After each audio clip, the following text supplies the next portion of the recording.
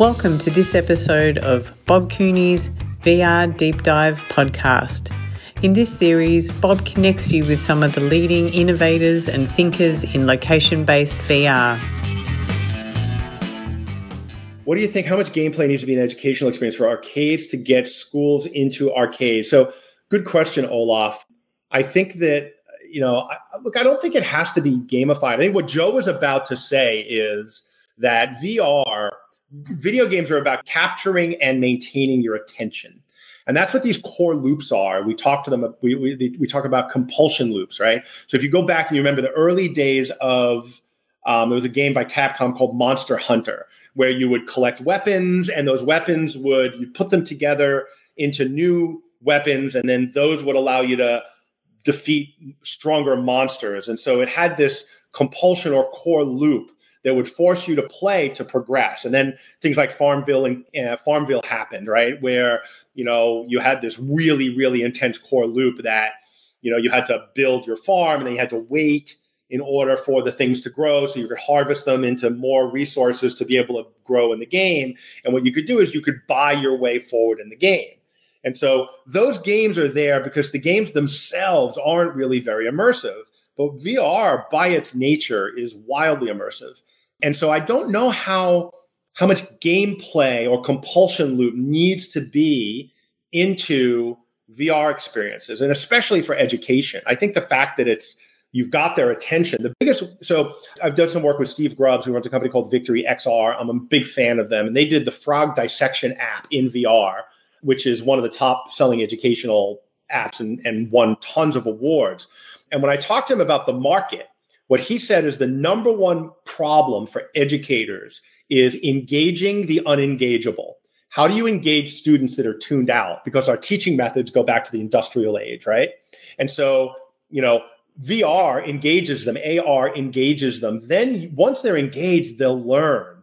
And so I don't think it needs to be gamified. I think it just needs to be interesting and compelling. And I think the bar is really low in VR. I think you put on a VR headset, the phone's gone, the window's gone, like the pretty girl sitting next to me that I want to pass notes to is gone. All of those distractions are tuned out.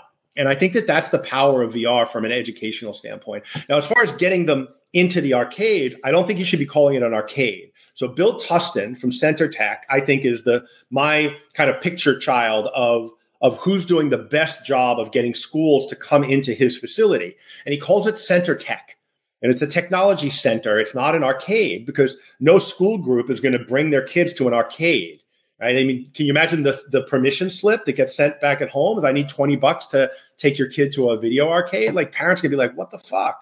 And so I think, making sure that you're positioned your facility as something other than an arcade is actually critical. And then there's a ton of content out there that's not games. You just put them in Google Earth, let them paint. There's a million things that are available as far as opportunities for entertainment in VR. So Andre says, so far the EDU VR stuff is not cooperative, which is a big issue, according to my opinion. Yeah, really interesting. I'd be curious, Andre, why you think that's an issue, or why you're hearing that that's an issue, because I think in school, generally, there's not a lot of cooperative learning, right? I think that, if anything, it's competitive. It's who's got the right answer. Oh, I do, right? And even like my oldest daughter's in school, but it hasn't been so long since they were in high school.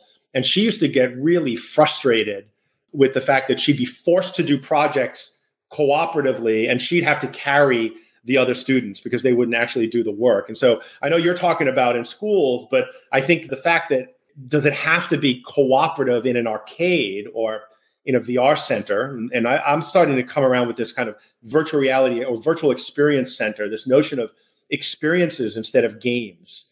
And from a branding standpoint, I like that term better. And how do you get those people into your facility?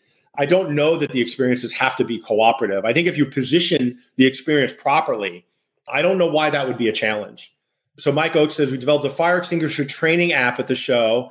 Kids are wanting to keep going over and over again. So a fire extinguisher training app, there's a great example of something that you could do in VR, right? And I actually know somebody in Sacramento that's taken their arcade and turned it into a training center for fire captains.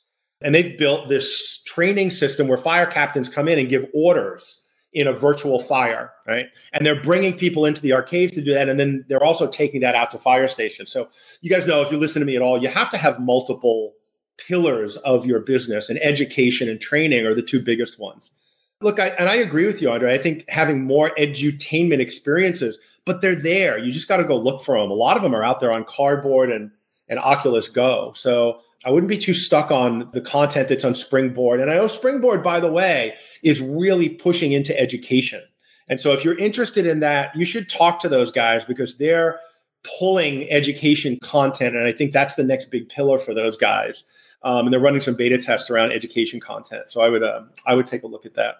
By the way, Andre, Olaf, if you're not following my blog, I'm going to drop this in here too. So I've been writing about the different types of consumer contexts in different types of locations. And one of them is around, you can see it at the bottom, aquarium, zoos, and science centers.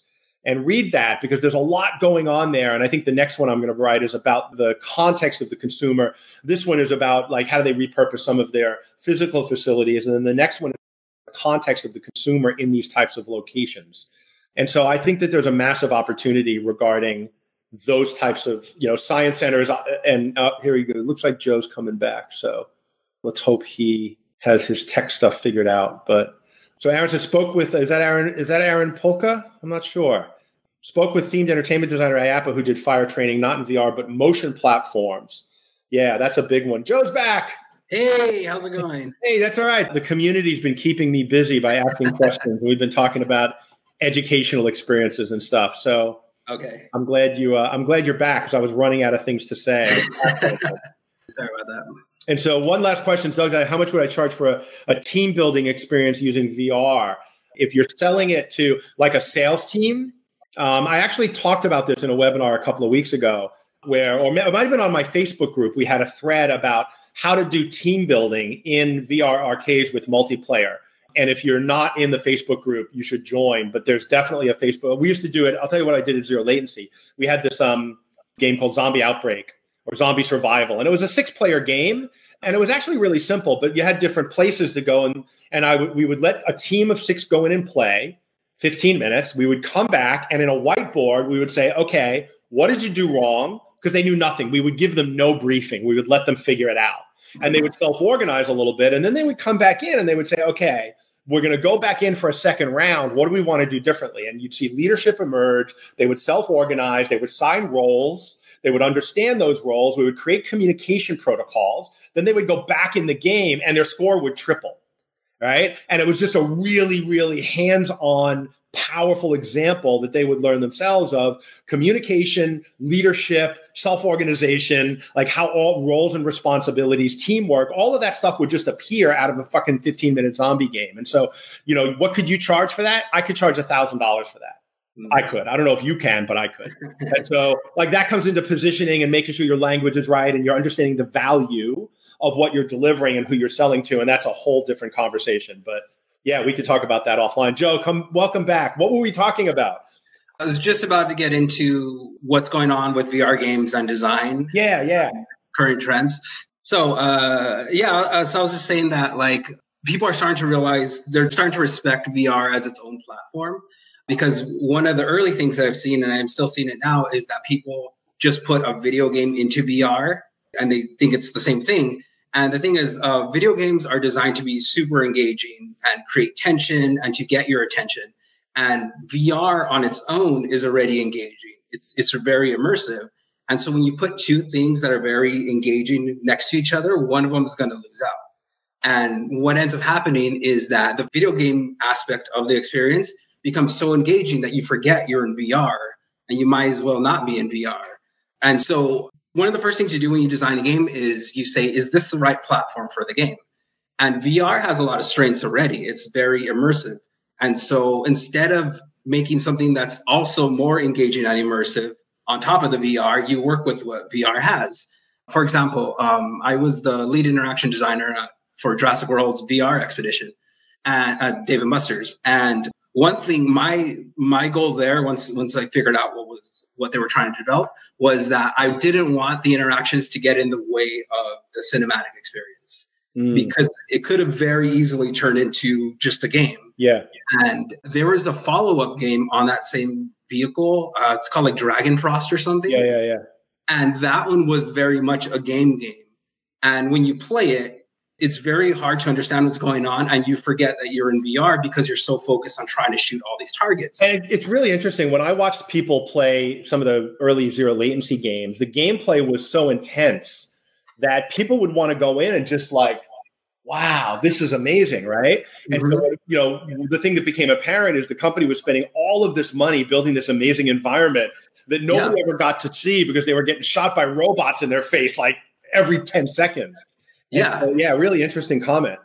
Yeah. And the funny thing is, like, I did a haunted, it's called Ghost Manor. So it's like a haunted VR walkthrough, wireless. And there's a bunch of scares in different rooms and people really liked it. But the one thing I didn't see coming was that we have a graveyard outdoor scene. And when people got in there, they just sat there and they looked around. Yeah. And that was like, that was like a really cool moment for them. And it wasn't intended to be like a cool moment. It was supposed to be scary, but like, so I think a lot of developers, they overlook the part that VR is on its own very immersive, and they're not building towards, they're not leaning on that. And it just because you have interactions doesn't mean it has to be like a video game. Like one idea I had was having like a headlamp on your head that you never see. And then when you look around, your lamp shines on everything. And if you have like a velociraptor or a zombie or whatever, when it shines on them, they turn around and they see you. And so that you're doubling down on the immersiveness, and it's an interaction, but it's not necessarily a video game. So I think respecting VR as its own platform is one thing that I think people are starting to do a little more, but that's something that I think should be done a lot more. So let's talk about replayability, because that's a big theme in location-based VR, because oftentimes these things are going into locations where, you know, like FECs, for example, average 3.5 visits a year by someone. And so going in and having an anchor attraction, because VR tends to be more expensive, that maybe you play it once, you walk through and you're done, and it's not different the second time. Like, how do you balance that experience versus gameplay that actually drives replayability in VR? How do you deal with that? Well, there's a lot of cool things you can do because you can, use like game techniques, where the original idea for the haunted experience was that each room was modular. So when you walk through it again, it was a music room. And then the second time it's a graveyard, and the third time. So you could have it just keep changing every time you go through, unlimited times almost. And so you don't necessarily have to have replayability getting a high score. You could have it because the experience changes every time. And the cool thing about the Ghost Manor was that we got a lot of people coming through a second time because it scared them so much. And not a lot of people, but there was like a good 10, 15% of people would finish that experience in like a minute and a half, which is like well below the 5-minute standard that's around. Yeah. And so I always like to say that like value doesn't equal time, value equals experience. Yeah. Yeah, absolutely. Like we've all done like skydiving simulators, for example, right? They charge, I don't know what they charge, $100, and you're actually in the simulator for 120 seconds, right? Oh, wow. That's it. Like, so you want to talk about dollar per minute of actual experience. It's really short. The price is really high, but it's freaking amazing, and people do it. And so, yeah, I think we're way too hung up on time in this industry, and that's something I'd love to shake people out of. So when you do something like the haunted housing, you talk about like, shining a lamp around. I think one of the things that says to me is you need to build more depth. So I think what most developers' reaction to that would be is I'll build 4 games, right? And then when they come back, I'll have 4. Every 3 months they have a different game. And I think what you're saying is build a game with enough depth to where they come back, they actually have a different experience every time. And I actually got to believe that that's cheaper than building 4 games, isn't it? Yeah, if you design it that way from the beginning, you're just essentially swapping out assets. And if you advertise it as it's a different experience every time, then it would be cheaper than trying to create a new art style with new lore and new branding and all this other stuff. Yeah. I think that was the tack that Minority Media took with Chaos Jump. They built like one game that had 17 different worlds, but you only get 3 of them in any instance, and it's randomly generated, right? And so, and I still haven't seen them all. In fact, I was kind of calling bullshit on them because every time I play, I seem to get the same 3. But they swear to me it's there, and I know other people would have seen them. But I think that's a great idea. Is like, so Olaf's talking about high scores, and so what about scoring and leaderboards and things like that? How does that play into games versus experience? I know the Void tried to do this with their Wreck-It Ralph. Is they tried to gamify that a little bit, and I don't feel my personal opinion was they didn't do a very good job of it. What's your opinion of the gamification of these things and leaderboards and how that plays in? I think basically what leaderboards are is just social proof, and social proof is a really good way to retain users and to get the message out.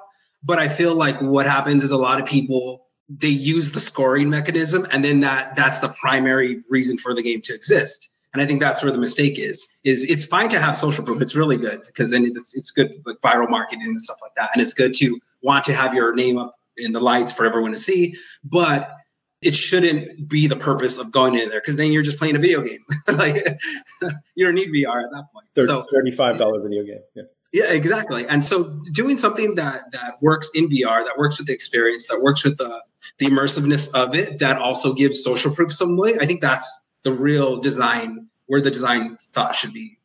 That's where the design intention should be. And so there's a big narrative right now around too many shooting games in VR. And I don't necessarily buy into that narrative, because I think if you look at where the money is in both movies and games, it's around shooting, right? I mean, action adventure is the top genre in both areas. So what's your thinking around shooting games, and why are they popular, and should we be intentionally avoiding them in the game development world for VR?